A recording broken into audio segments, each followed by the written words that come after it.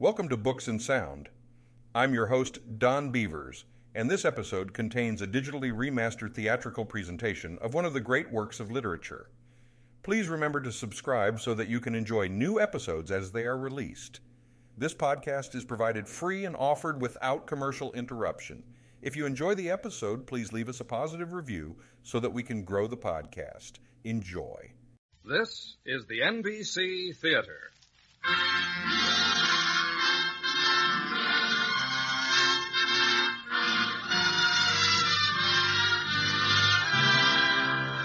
From the NBC Theater in Hollywood, a radio first, an hour-length dramatization of one of the major works of Thomas Wolfe, You Can't Go Home Again, prepared for radio by Clarence A. Ross of NBC. At intermission, a recorded commentary on the writings of Thomas Wolfe by the distinguished editor of the Saturday Review of Literature, Mr. Norman Cousins. To the works of Thomas Wolfe, the adjectives formless, undisciplined, overwritten have all been applied at various times. In his novels, you find not so much a story as a great and detailed impression of people, times, and places. Wolfe recorded everything. In our presentation of You Can't Go Home Again, we do not propose to try to bring you the entire book, nor any connected plot. Rather, we wish to bring you as fully as possible the real flavor of certain major portions of the book. Those portions examining several of the components of a man's life, to which, as Wolfe and his hero discover, you can't go home again.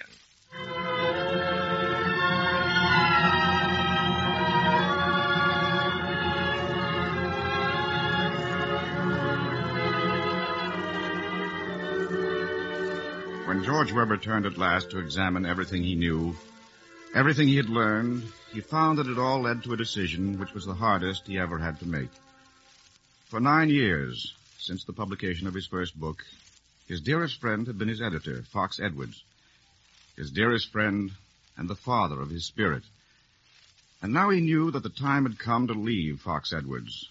And George sat down and wrote to Fox. He wrote many things, but mostly a record of what he had looked for and what he had found. And what he had found was that you can't go home again. You can't go home to your family, home to your childhood, home to romantic love, home to a young man's dreams of glory and of fame, home to exile in some foreign land, home to the old forms and systems of things which once seemed everlasting, home to the escapes of time and memory. And so he wrote, You may think it a little premature of me to start summing up my life at the age of 37. But believe me, it is not egotism that prompts me to do this. My whole experience swings round, as though through a predestined orbit, to you, to this moment, to this parting. So bear with me, and then farewell. You can't go back to your family, back home to your childhood. Forgotten memories return to me, old songs, old faces. I wandered in many lands and cities, and yet I felt the magnetic pull of home. And why? Why, if it did not matter? And if this little town and the immortal hills around it were not the only home I had on earth? Your Aunt Ma died last night. Stop. Funeral Thursday in Libya Hill. Stop. Come home if you can.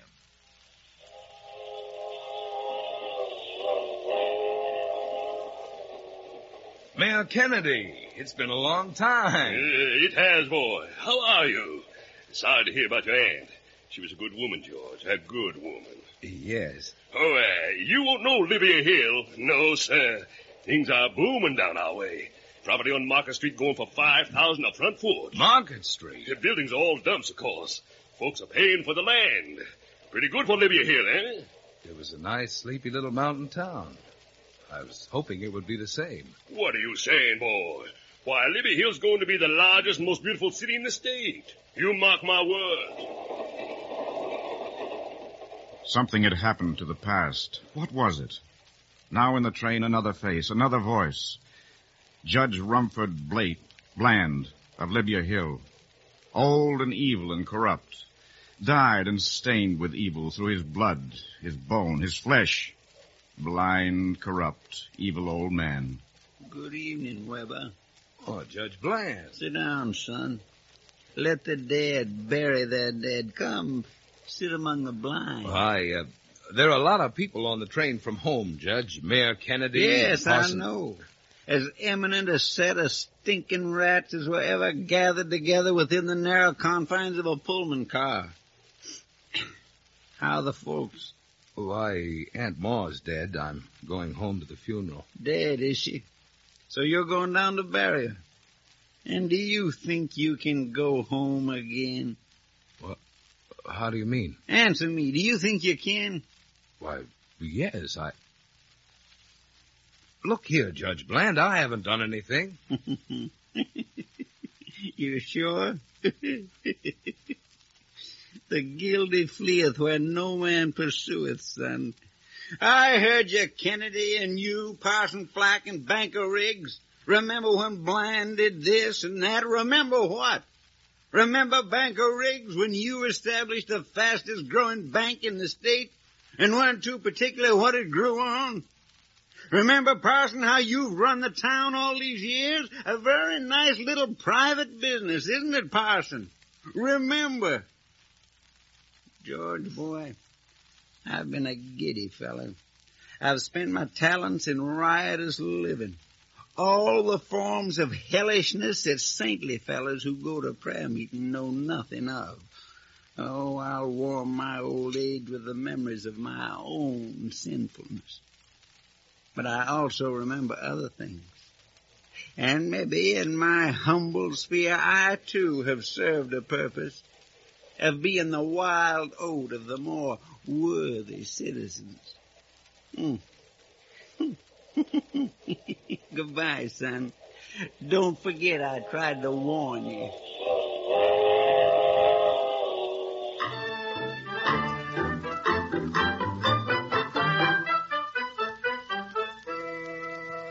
George, how are you, boy? Put it there. Oh, Randy! And Margaret. How are you, Margaret? Well, George, you haven't changed a bit since you and Randy were boys together. A little stouter, but I reckon I'd have known you. Oh, George, it's good to see you, boy. But you'll get it now. Get what? Oh, all hours from daybreak to 3 in the morning. No holds barred. They'll be waiting for you. Who? Who?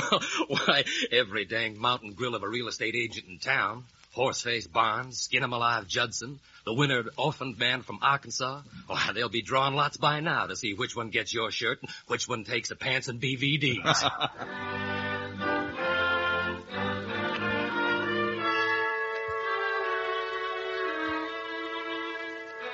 The very streets that he had known so well and remembered through the years, in their early afternoon emptiness and drowsy lethargy, were foaming with life, and there was a look on people's faces, a nervous, excited glitter, a secret and unholy glee. Listen, George, you're going to be a $2,000 a year school teacher all your life. There are worse things than being a school teacher, Sam. You really get that $2,000.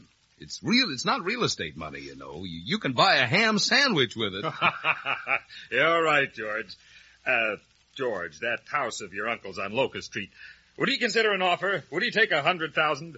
Well, can you get it for him? Within 24 hours. Tell you what I'll do. You persuade him to sell, and I'll split the commission with you. I'll give you $5,000. It's a go, Sam. But, could you let me have 50 cents on account? Oh, make him sell, boy. What's the use of keeping it? Thousands in every deal. Never heard of anything like it. Lord, what are we coming to?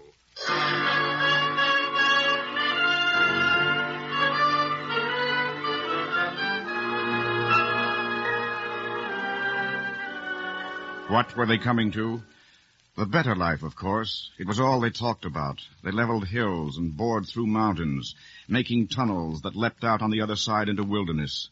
They flung away the earnings of a lifetime, ruined their city, themselves, their children, and their children's children. So you've written a book, Mr. Weber. What's it about? Why, I hardly know. It's a novel. Oh, anything to do with this part of the country? Why, well, it's about the South, all right, but it could take... A local boy writes romance of the old South. And Mr. Weber, you've been to Europe several times. How does this section of the country compare with other places you've seen? Why, Well, good. I mean, fine. You see, that is... Local paradise tops everything. Say, do you ever think of coming back here to live? Why, well, I have thought of it, but you see, if I... Famous author will settle and build here. Mr. Weber, do you intend to write another book? Well, I hope so. In fact, I've been... Now, don't be so bashful, Mr. Weber. Say, you know what you ought to do? You ought to come back here and do for this section what Longfellow did for New England. Author plans native saga. I have in mind a trilogy tracing the steady progress of Libya Hill from its foundings right down to its present international prominence and the proud place it occupies as the gem city of the hills. The fools, the fools!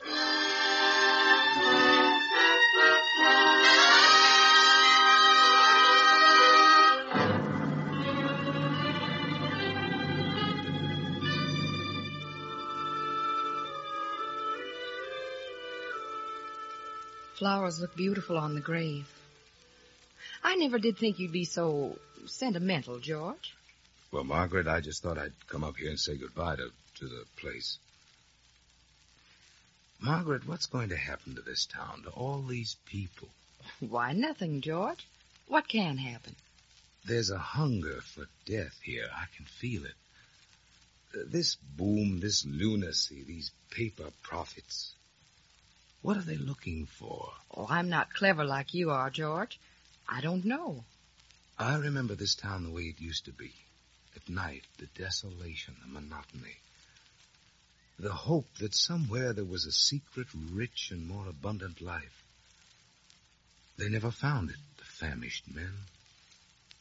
The famished men wandering in the dark. I'll vow, George, I don't know what you're saying. Never heard of any man wandering around in the dark in this town, unless maybe Judge Bland. Judge Bland. Perhaps he's the key to the whole thing. Perhaps he looked for something better, a joy and a beauty that he never found. Perhaps he's lived his life in shame because there was no work for the goodness in him, no place here for curiosity and intelligence and hope. He said something to me on the train coming down. He said, "You can't go home again." I wonder if that was what he meant.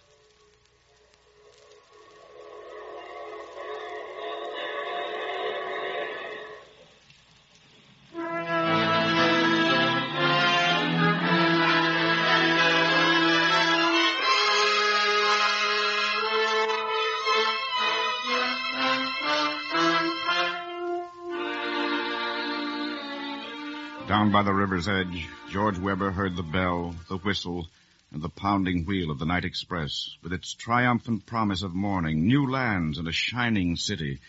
And something in his heart was saying, like a whisper, speaking of flight, soon, soon, soon. The town of my childhood was lost. Nothing to remind one of the liquid leather shuffle in the quiet streets at noon when the men came home to lunch, and of laughter and low voices in the leafy rustle of the night. All this was lost.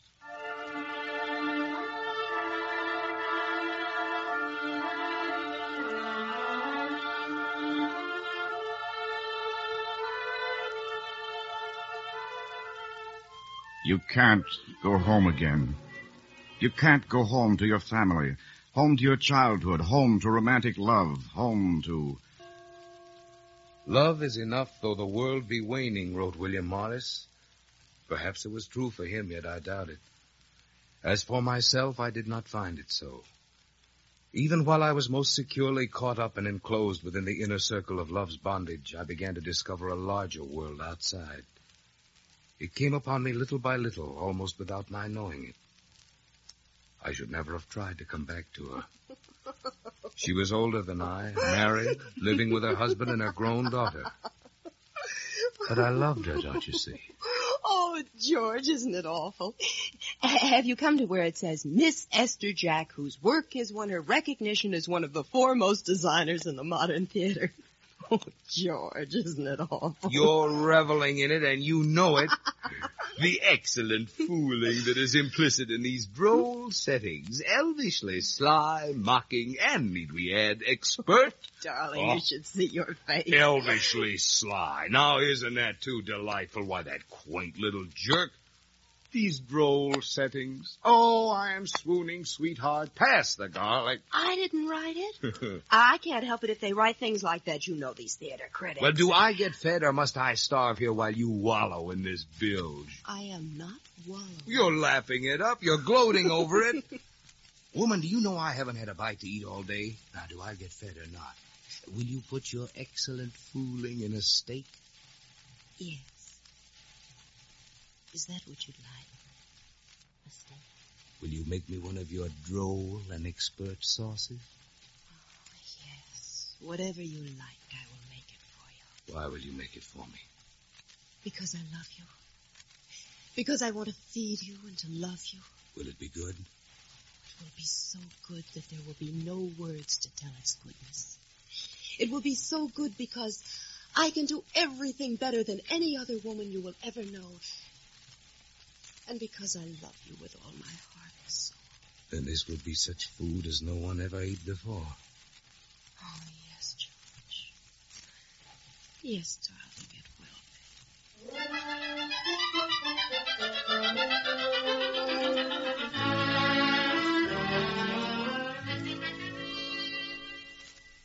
George, you do love me, don't you, George? Yes, of course I do. Will you never leave me? Don't ask me things like that. I've told you I love you. I've also told you I've got to be free to live my life and do my work. You know that, don't you? Yes, darling, I know. You hear it, but do you know it? George, you will keep loving me forever, won't you? Forever? Please, George, I need to know. Will you keep on loving me forever? Look out there.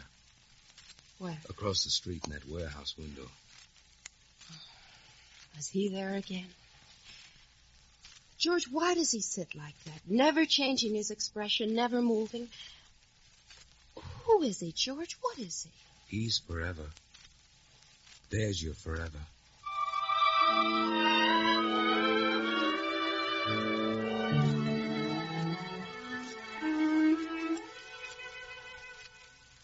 Why does the man sit in the window, his eyes calm and sorrowful, his face like the face of darkness and of time, as though it would speak with the voice of the whole earth, with a tired and sorrowful joy, with the knowledge of all tongues?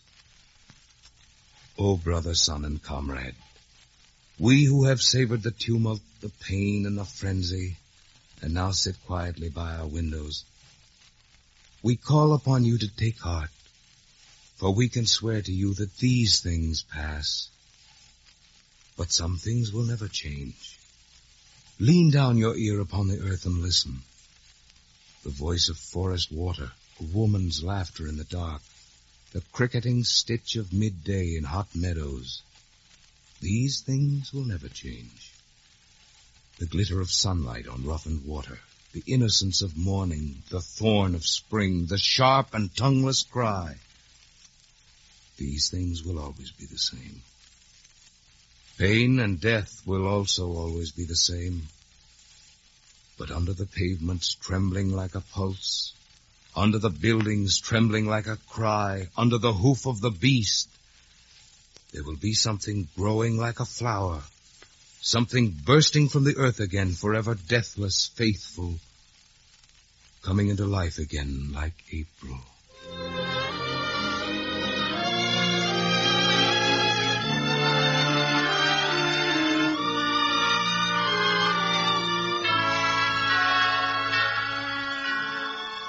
I won't do it, Esther. There's no use in trying to mix our two worlds. They're different, that's all. But it's going to be such a nice party, dear. Why, some of the most wonderful people in town will be there.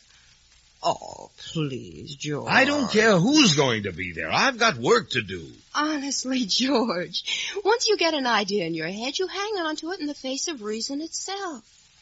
Now, really, how can you be a writer and take no part in life? Listen to me, George. I don't ask much of you, but come to my party just to please me. All right, Esther. All right. I'll go.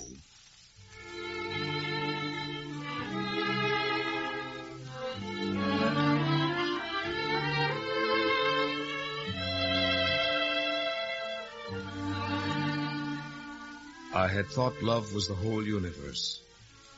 And then I saw certain things in life. The great, the rich, the fortunate ones of earth, taking the very best for granted as their right. And the submerged and forgotten helots down below. Go on, get out of here, you panhandling bum. You ought to be ashamed of yourself. Go on, get yourself a job like a man. What's wrong, John? These bums always hanging around. They got no right to bother the kind of people we got in this building. Yeah, looks like a busy night tonight. Yeah, you better get yourself over to the front elevator. It goes off in 5 minutes, and Mrs. Jack's party will be starting. If I've carried up one package tonight, I've carried up 50. That'll be the Jack's cook buzzing again. Them and their big parties. I'm coming. Hey, John, if you want a date after work tonight, I got it all fixed up with a couple of hot blondes. How about it, huh? You get out of here, Herbert. Get in the elevator and get your mind off women. If you ever had a blonde, you wouldn't know what to do with her. I'm coming, will you?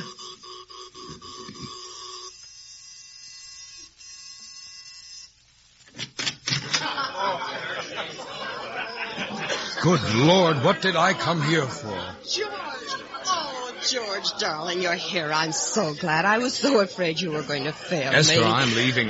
What's this mob got to do with me? George, you can't. Not after you promised. Oh, darling, I'm sure you're going to have a good time. I planned everything especially for you. Go and have a good time, darling. I want you to meet everybody. Oh, Jake, how good to see you. I thought you were still in here. Beautiful women with satiny backs, people laughing and chattering, white and black and gold, and power and wealth and loveliness. The privileged of the earth, taking the very best for granted as their right, a law ordained of nature, that they should be life's favorite children. These people were an honored group. They had stolen no man's ox or ass. They espoused all the right causes, if only the issue were fashionable. It was all suddenly clear to George Webber what he had meant when he spoke to Esther about her world and his own. He saw that the world of fashion and of privilege was the deadliest enemy of art and truth, that he could never sing America if he entered this special corner of mankind, that he must leave Esther or lose himself. Darling, you look so strange. Are you all right? Who said I wasn't all right? Why shouldn't I be all right?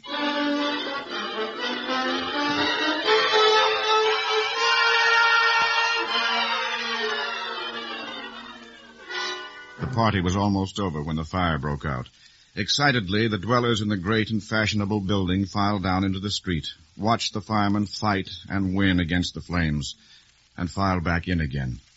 No one was injured. I began to be conscious of the submerged and forgotten helots down below, who with their toil and sweat and blood and suffering unutterable supported and nourished the mighty princelings at the top. No one was injured except that George Webber, standing in a nearby drugstore, heard a reporter phoning in his findings to the city desk. Nah, just the two of them. Both elevator men. John N. Borg, age 64, of Jamaica, Queens, and Herbert Anderson, age 25, Southern Boulevard, the Bronx. Yeah, they was both on the elevators trying to get the tenants out, and somebody pulled the wrong switch and trapped them between floors. Nah, nobody knows. Management's keeping it quiet. Want me to stick around, Mac? Okay.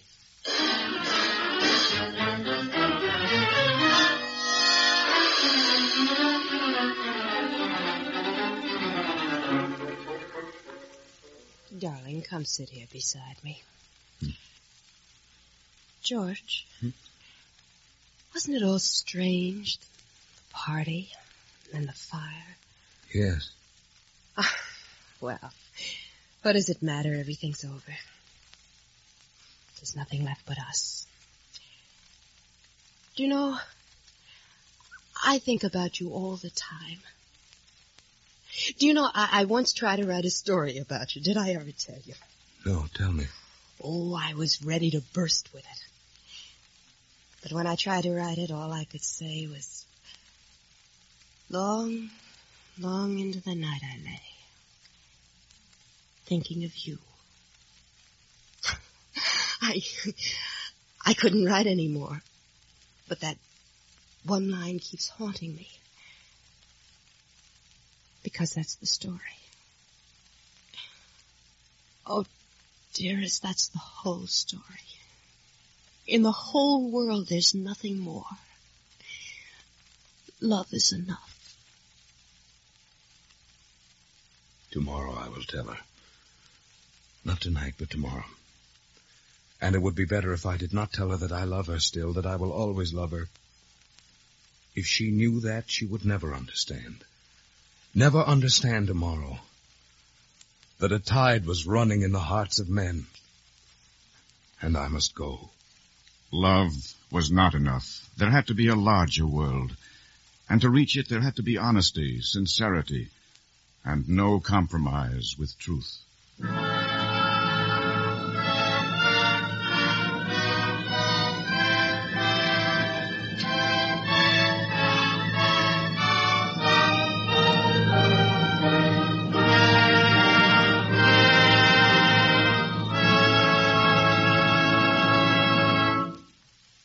From Hollywood, the NBC Theater is bringing you a radio version of You Can't Go Home Again by Thomas Wolfe, featuring Marvin Miller as George Weber. If you're interested in supplementing your enjoyment of these NBC Theater productions with home study under college supervision, be sure to listen to the announcement at the close of this program. And now, our intermission commentator, Mr. Norman Cousins. If you were to go around the colleges of America and talk to young people, and if you were to ask them the name of their favorite novelist, I suppose that the one name standing out far ahead of all the rest would be the name of Thomas Wolfe. I have a hunch that you would get the same answer if you spoke to young writers. There's a good reason why this is so. A good reason why Thomas Wolfe today is fast becoming a legend among young people. Why he should enjoy the deep affection and, in many cases, the worship of young writers. These reasons are made dramatically clear in You Can't Go Home Again, the last of Thomas Wolfe's major novels. There is deep honesty here, a deep sense of purpose, a luminous integrity, an inspiring sensitivity, and a magnificent awareness of the endless combinations of colors in life. For Wolfe had an insatiable hunger to learn about life, about people, and about the problems of people. He wasn't afraid to think in print. He broke sharply from the literary tradition of the Hemingways with their clipped, staccato style of writing and thinking. Wolfe could address himself to the thoughts and feelings and hopes in people, to the struggles that went on inside them, to their search for values. In what is perhaps one of the most meaningful and magnificent passages in contemporary literature, he could write in You Can't Go Home Again, "It is for now, and for us the living, that we must speak, and speak the truth, as much of it as we can see and know.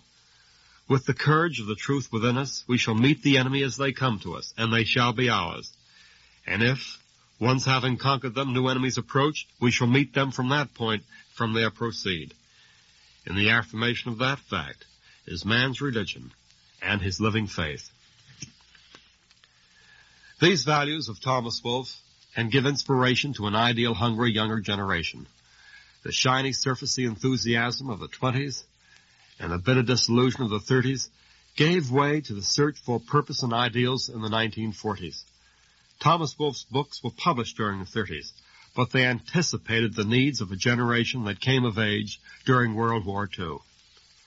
As a novelist, Thomas Wolfe was almost an encyclopedia of what not to do. In his books, what seemed to start out as the main trunk of a story would go rambling off into branches and yet other branches until the trunk was all but lost. There was almost no story structure or novel continuity. Yet, if we think of Wolfe, not as a novelist, but as an autobiographical dramatist, as an interpreter of inner conflict in man, as a sensitive observer of a fast-changing world, then his true claim to literary greatness will be firm and unchallenged. Thank you, Mr. Cousins. Our radio version of You Can't Go Home Again will continue from Hollywood after a brief pause for station identification.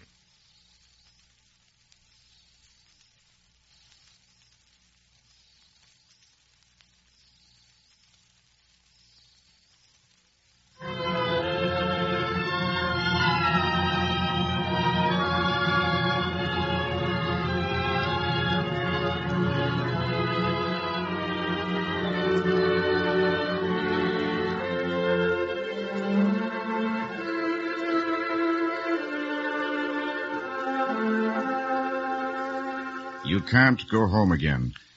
You can't go home to your family, home to your childhood, home to romantic love, home to a young man's dreams of glory and of fame, home to... I was enamored of that fair Medusa, Fame. All the guises of Fame's loveliness I had dreamed of since my early youth. I had wanted to be loved and to be famous. I had known love, but fame was still elusive. And in the end, I had to have her. George Webber's novel, Home to Our Mountains, was published in November 1929. In writing it, he had drawn upon the experience of his own life. He had written about his hometown, about his family, and the people he had known. That was what caused the trouble. He tried to tell the truth about the little segment of life that he had seen and known. His book took the hide off the whole community, and as a result, it also took the hide off George Webber.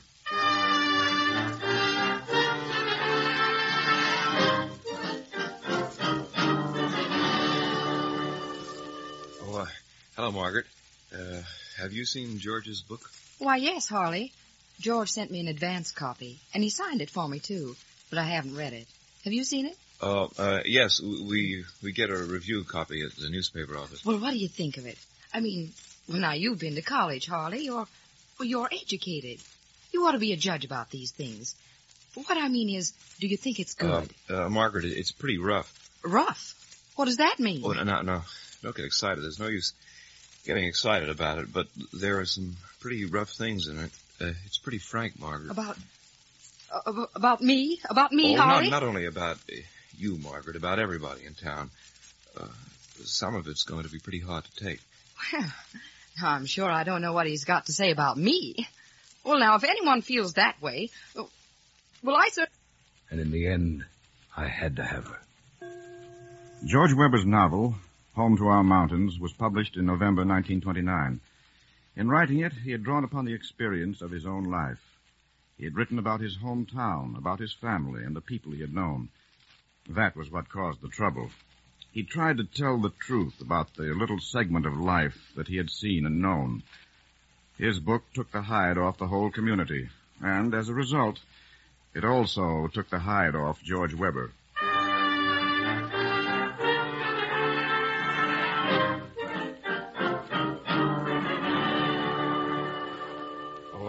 Hello, Margaret. Have you seen George's book? Why, yes, Harley. George sent me an advance copy, and he signed it for me, too, but I haven't read it. Have you seen it? Yes, we get a review copy at the newspaper office. Well, what do you think of it? I mean, well, now, you've been to college, Harley. You're educated. You ought to be a judge about these things. What I mean is, do you think it's good? Margaret, it's pretty rough. Rough? What does that mean? Oh, no. Don't get excited. There's no use getting excited about it, but there are some pretty rough things in it. It's pretty frank, Margaret. About me? About me, Harley? Not only about you, Margaret, about everybody in town. Some of it's going to be pretty hard to take. Well, now, I'm sure I don't know what he's got to say about me. Well, now, if anyone feels that way, well, I certainly haven't got anything to be ashamed of. I know, Margaret, but there's going to be some talk. Talk? Why, he can go right ahead and criticize me if he wants to. Why, I've lived all my life in this town. Everybody knows I've never done anything immoral. I certainly don't know what he... Harley, is it bad? It's pretty bad, Margaret. But don't worry, we'll just have to wait and see.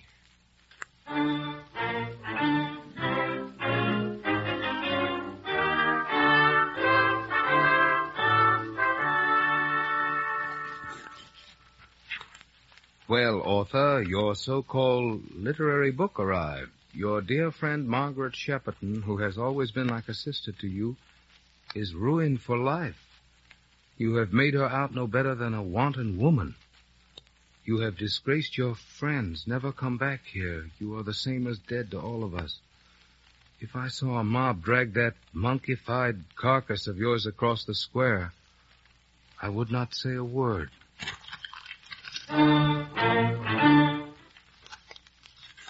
For weeks I have waited for the moment when your book would come and I would have it in my hands.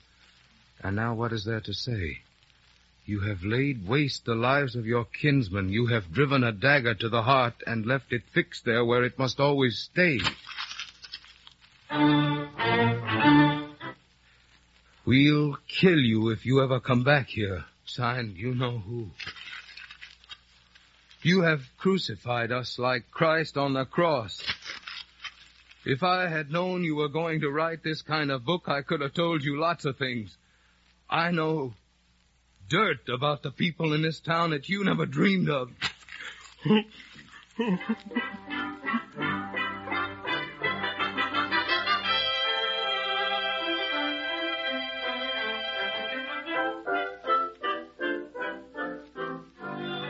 In New York, George's book received a somewhat better reception than at home.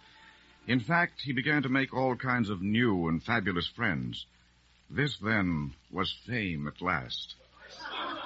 My boy, it was wonderful of you to come to my little party. Wonderful. Oh, it was nice of you to invite me, Mr. Oh, call me Peyton, son, and don't thank me. I ask myself, why does a man have money?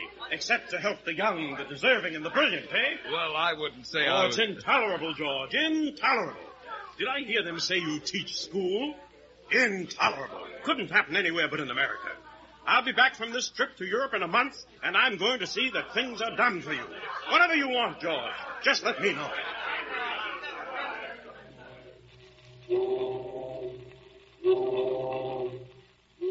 Peyton!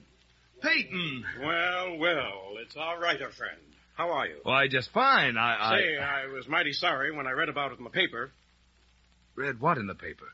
Why, the prize. You didn't get it. What prize? The Pulitzer Prize. They gave it to another man. Well, nice to have seen you, Weber. You must look me up sometime.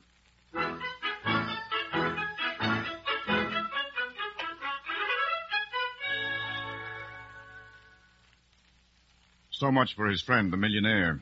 Yet, let no one say that George was bitter. And then there was Dorothy. Dorothy was a beautiful and rich young widow, and her husband was recently dead. Oh, Algy. Algy, it's all for you, Algy. Come back to me. George. Oh, George, my poor boy, don't go. You just don't understand. I want to be so good to you. Everything I do or think or feel is Algernon. Algernon.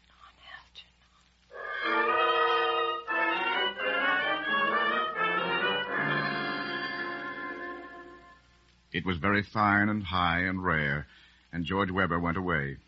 He knew he was not fine enough, yet not for a moment should you think that he was bitter. And then there was another girl, and her he understood. George, oh, George, darling, don't go. But look at the time. What does it matter? There is no time when we're together. Does it seem like only 2 weeks that we've known each other? Oh, darling. Seems as though I'd known you all my life. Oh, yes, George, yes. That's the way it is for me, too. Oh, darling, put your arms around me. Like this? Yes, George. Oh, will you do one little thing for me if I ask you to? Oh, darling, anything. Anything you ask me if I can. I want you to use your influence to get me into the Cosmopolis Club.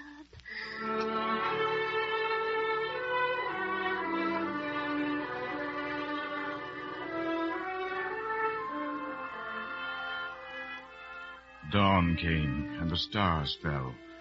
And yet, he would not have it thought that he was bitter. Dear Randy, what is it that I have done? I have moments when I feel I would give my life if I could unwrite my book, unprint its pages. What has it accomplished except to ruin my relatives, my friends, and everyone in Libya Hill whose life was ever linked with mine? Have I really acted according to some inner truth and necessity? Or did my unhappy mother give birth to a perverse monster who has defiled the dead and betrayed the human race? I feel like a dead leaf in a hurricane. I don't know where to turn. Write me. Tell me what you think. Yours ever, George.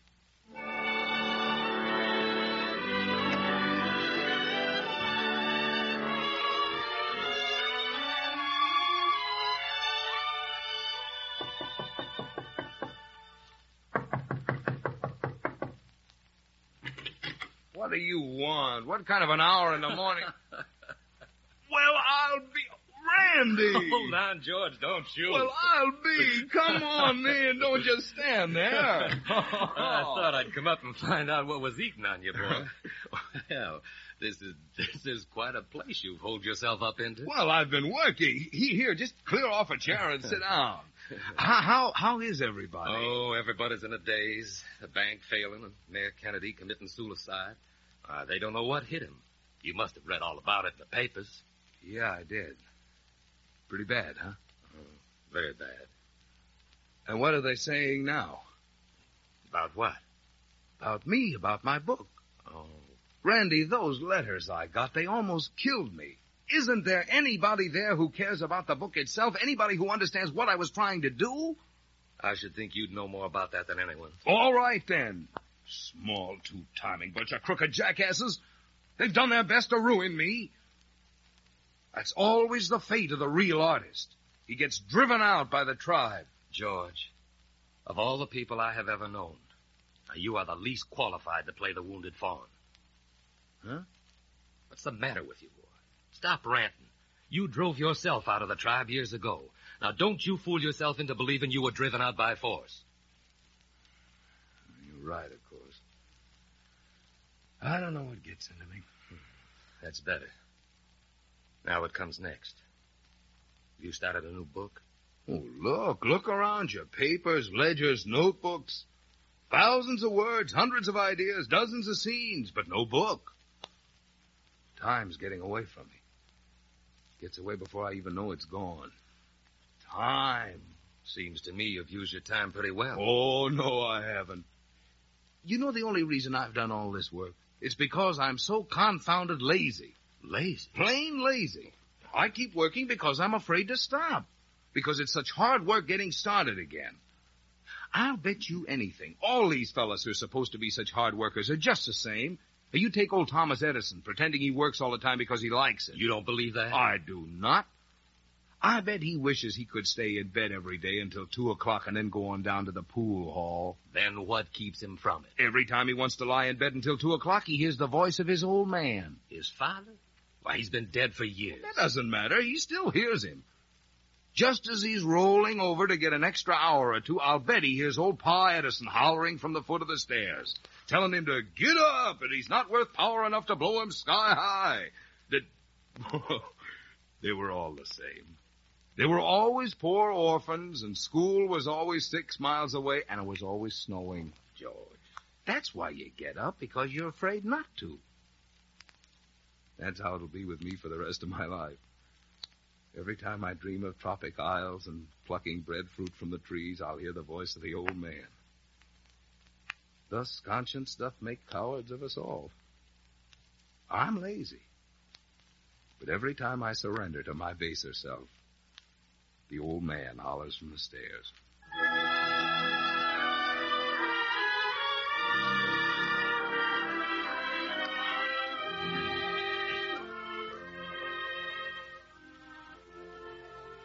In the end, I had to have fame. And I had her, as she may be had. Only to discover that fame, like love, was not enough. At last the circle went full swing. The cycle drew to its full close. The world came in. And there was something in the world and in my heart that I had not known was there. I had gone back for rest, for oblivion, to that land which of all foreign lands I loved the best. And I walked at morning through the Brandenburger Tor.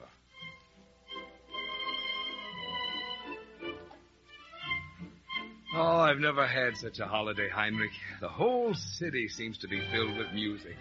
All for me. For you and for the Olympic Games, my friend. But I ask you, is there anything on earth like Berlin in May? Nothing. It is so fortunate that you came here. Germany loved your books before, but now she has taken you to her heart. And the sales. Never has my publishing house known anything so wonderful. Wait, what's that? What, George? Coming along the street there. Looks like some kind of parade. No. It is not a parade. You will see them every day. Those are the fine boys of the Wehrmacht. Look at their fine, straight backs. Have you ever seen anything so brave? He saw the uniforms of olive green, the smacking, booted feet, the young faces shaded under iron helmets. But the people were making holiday, and Berlin was glorious, and this could not be sinister or bad.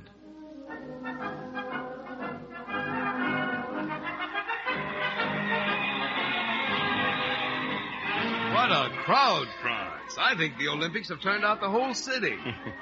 The whole country, George. Myself, I would not come, but you should see how it goes. Well, why wouldn't you come? I've never seen such pageantry. That is it. Myself, I do not like these demonstrations that these fools are making. Are they fools? They've built a stadium such as the world has never seen. Oh, yes. And they will be building more things that the world has never seen. And some that the world will not like. What's the matter? Why's everything stopped? What's going to happen now? It means that this leader is coming now, this Führer. You had better stand up when everyone else does, George. You are an American, but you had better stand up.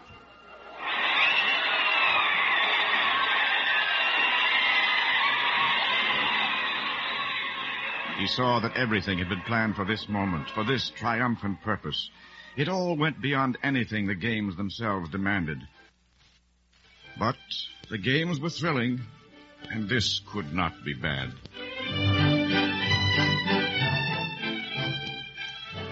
Are you happy, my George? Happy? Oh, Elsa, darling, I've never known such glorious happiness in all my life. I want you to be happy. I love you, George. I seem to have come home to something here. I've known so many years of wandering in exile. And now I've come home to Germany. And to you. George, you will always be lonely, perhaps. You are an artist. The artist is a religious man, and he's lonely. But perhaps not so much now. Elsa, is anything the matter? You seem worried about something. No, nothing. We will not talk about it. Oh, yes, we will. Now, what's the trouble? No trouble, not with me. It was a friend of my family. They came and got him last night. They? The police. What for? They do not say. They never say. George, it happens to so many. It is better not to talk.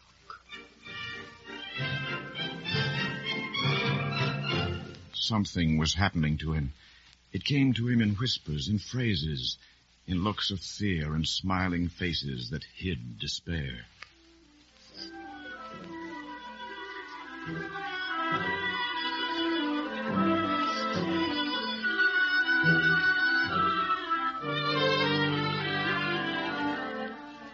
He saw an entire nation infested with the contagion of an ever-present fear, silenced into a malignant secrecy. They had become spiritually septic with the distillations of their own self-poisons, for which now there was no medicine or release.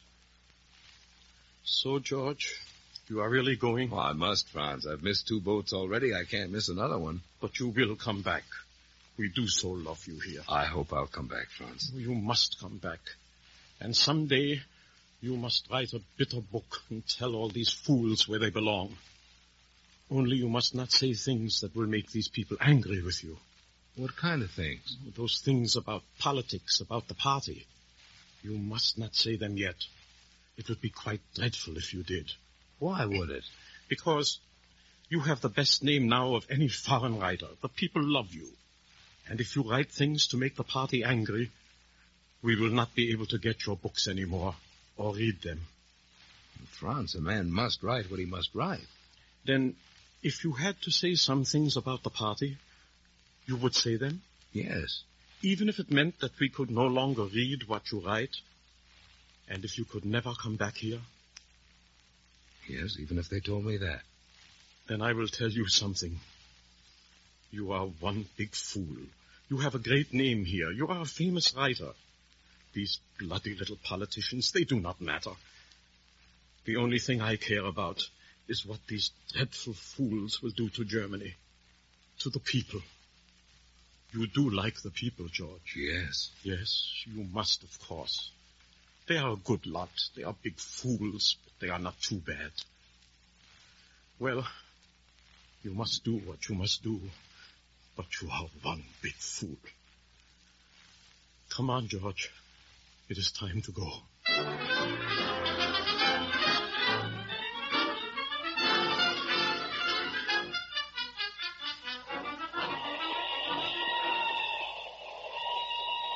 The lonely, level land stroked past, the flat land, and then the solitude of the forest and the dusk beneath the kefir trees. And inside the compartment, 3 people. 3 ordinary people. Oh, pardon me, gnädige Frau. Would it disturb you if I were to smoke? Oh, certainly not. Your pardon, mein Herr. You can see the sign there. It says quite plainly, no smoking. Oh, yes, of course I've seen it. In that case, it makes no difference to me. Please smoke. I wished only to point out that the sign was there. You are an American, I believe. Yes, I'm on my way home. Weber is my name, George Weber. Ah, you are the famous writer. I've heard of you. Allow me to present myself, Herr Horst. I am delighted to meet you, Herr Weber. My name is Frau Morgan. Have you been in Germany long? All summer. You are so fortunate, you Americans. It is so difficult for a German citizen to travel anywhere. It's difficult enough for me. I have so many papers and passes I can't keep track of them. Oh, it is all much too complicated. I am a lawyer. I once had many activities outside Germany. Now they are impossible. How soon will we come to the Belgian border? I am anxious to reach Paris. And so am I. There's an international congress of lawyers. It is my first trip outside of Germany in many months. We should be at Aachen on the Belgian border almost any minute. Oh, then there will be all the passes and the stamps and everything to show. Oh, of course it is necessary. It is all very necessary. I am a good German citizen. I do not wish to say anything. I have said nothing at all? Nevertheless, it is difficult. And since one can take out only 10 marks, how is one to get along in Paris? How indeed? I have an idea. I'm allowed to take 23 marks, you know, but I've spent it all. Perhaps I could help you. You mean you would take some of our money? Yes. Oh, but that would be wonderful. Oh, you are very kind, Herr Weber. Have you more money than you're allowed to take out? I have, of course. If you would take 10 of Allow mine... me, please. I will give Herr Weber 10 marks. Of yours, Frau Morgan, he will take 13. Well, you better make up your minds. We're slowing down. This must be Aachen. Yes. Here are the 13 marks. And here are 10 of mine. Give them to me. The pass control, they are so strict. They ask so many questions. Really, I'm quite nervous. Put away the money, Herr Weber, quickly. All right, it's safe. I wonder if you would be so kind as to change seats with me, Herr Weber. I have weak eyes. The light from the window is very disturbing to me. Well, it's nearly dark. But certainly. Just sit over here. Achtung, pass control. Present your papers. Your name? Weber, George. Everything in order? Wait a bit. You have a certificate showing re-entrance into Germany from Kufstein. There is a certificate from Kufstein. Well, I'm sure I had one. It must be in there someplace. So, I found it. Very well. Your money? 23 marks. So, next. Your name? Anna Morgan. Your destination? Paris. For how long? 3 days. So, your papers are in order? Your money? I have 42 marks. That is illegal, as you know. You will hand over all in excess of 10. Naturally, the money will be held and returned to you. So, thank you. Next, your name? Adolf Horst. Your destination? Paris. For how long? A week. Your money? 10 marks. So, Tell me, Herr Horst, how do you expect to remain in Paris for a week with only 10 marks? Why, Answer! How do you expect to remain in Paris for a week with only 10 marks? I believe I may have perhaps another 20. Yes, I forgot. I do have another 20 somewhere. And how much more? How much more, Jew? Here now. Quiet! You, open your baggage. There's some air. My name is Adolf Horst. You can see my papers. They're on order. I'm going to the International Congress of Lawyers. There's some air. Enough. On your feet. But you must let me... Out! Get out! Move! So, now move. Your pardon, Herr Weber, Frau Morgan. I regret this incident. You're not going to let him go. You're going to keep him here? Naturally. Heil Hitler. Oh, this man. Why, the dirty... No, it is necessary. They all try to get out with their money. Money? Well, I've got to go after him. After him? Are you mad? Oh, his 10 marks. I've got his money. Sit down. He is in enough trouble already. Do you want him to keep you, too? You must not be upset. You look so troubled. Well, I feel as if I were carrying blood money. Not blood money. Jew money. They are taking out millions of marks. You foreigners, you just don't understand. Poor man. He must have wanted very badly to escape. Yes. Are we in Belgium now? Yes. Do not misunderstand me. I am a German. I love my country, but it is so good to be out.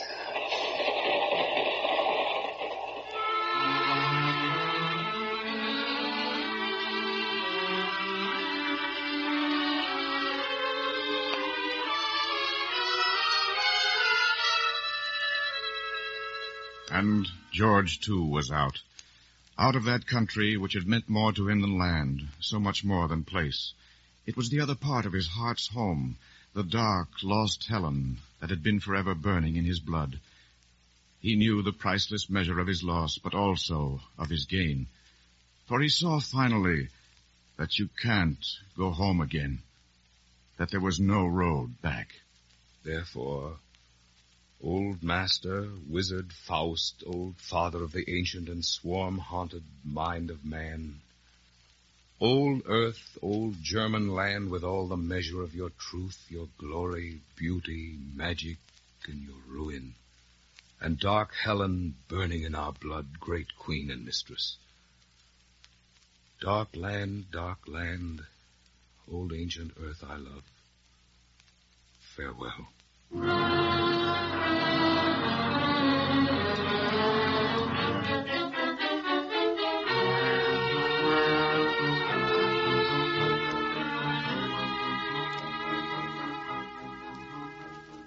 The world came in. And in this far place, I realized for the first time how sick we are, all of us, with a dread world sickness of the soul. But yet I have this to tell you, Fox.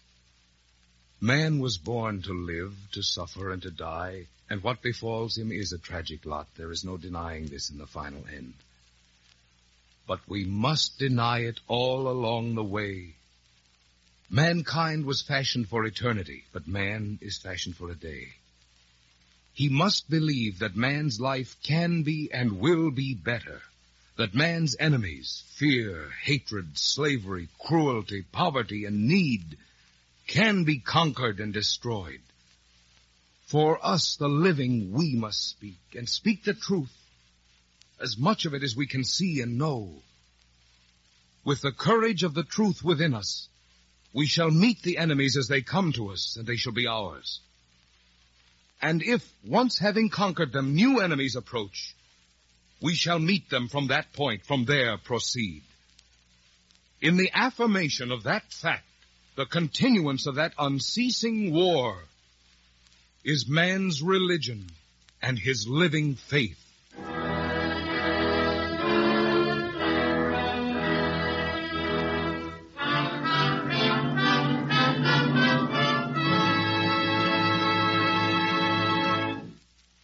You have been listening to You Can't Go Home Again, an NBC Theater production of the Thomas Wolfe novel.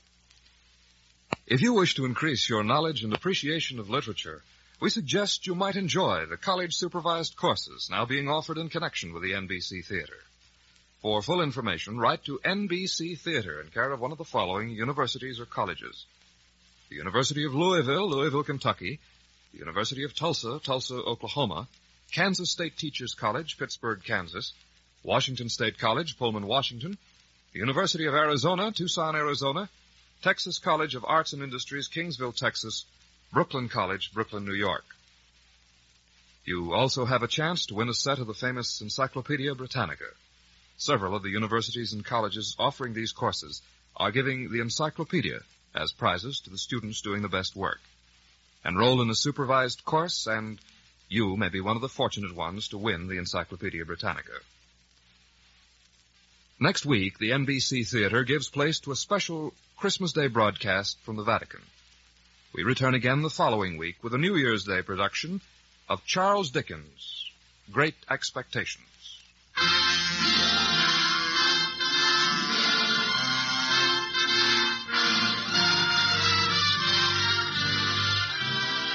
You Can't Go Home Again was adapted for the NBC Theater by Clarice A. Ross. Marvin Miller was George, Ted Von Iltz, Wolfe. Nestor Paiva was Mayor Kennedy. Polly Bear was Judge Bland. William Lally, Randy. Frank Gerstle was Sam. Lois Kibbe, Margaret.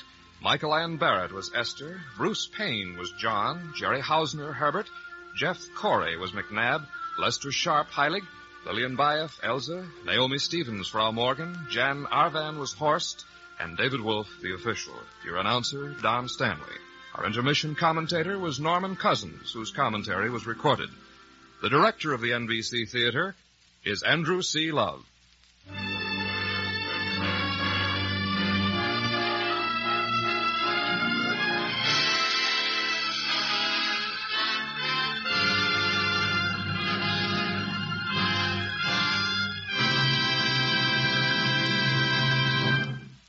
This program came to you from Hollywood.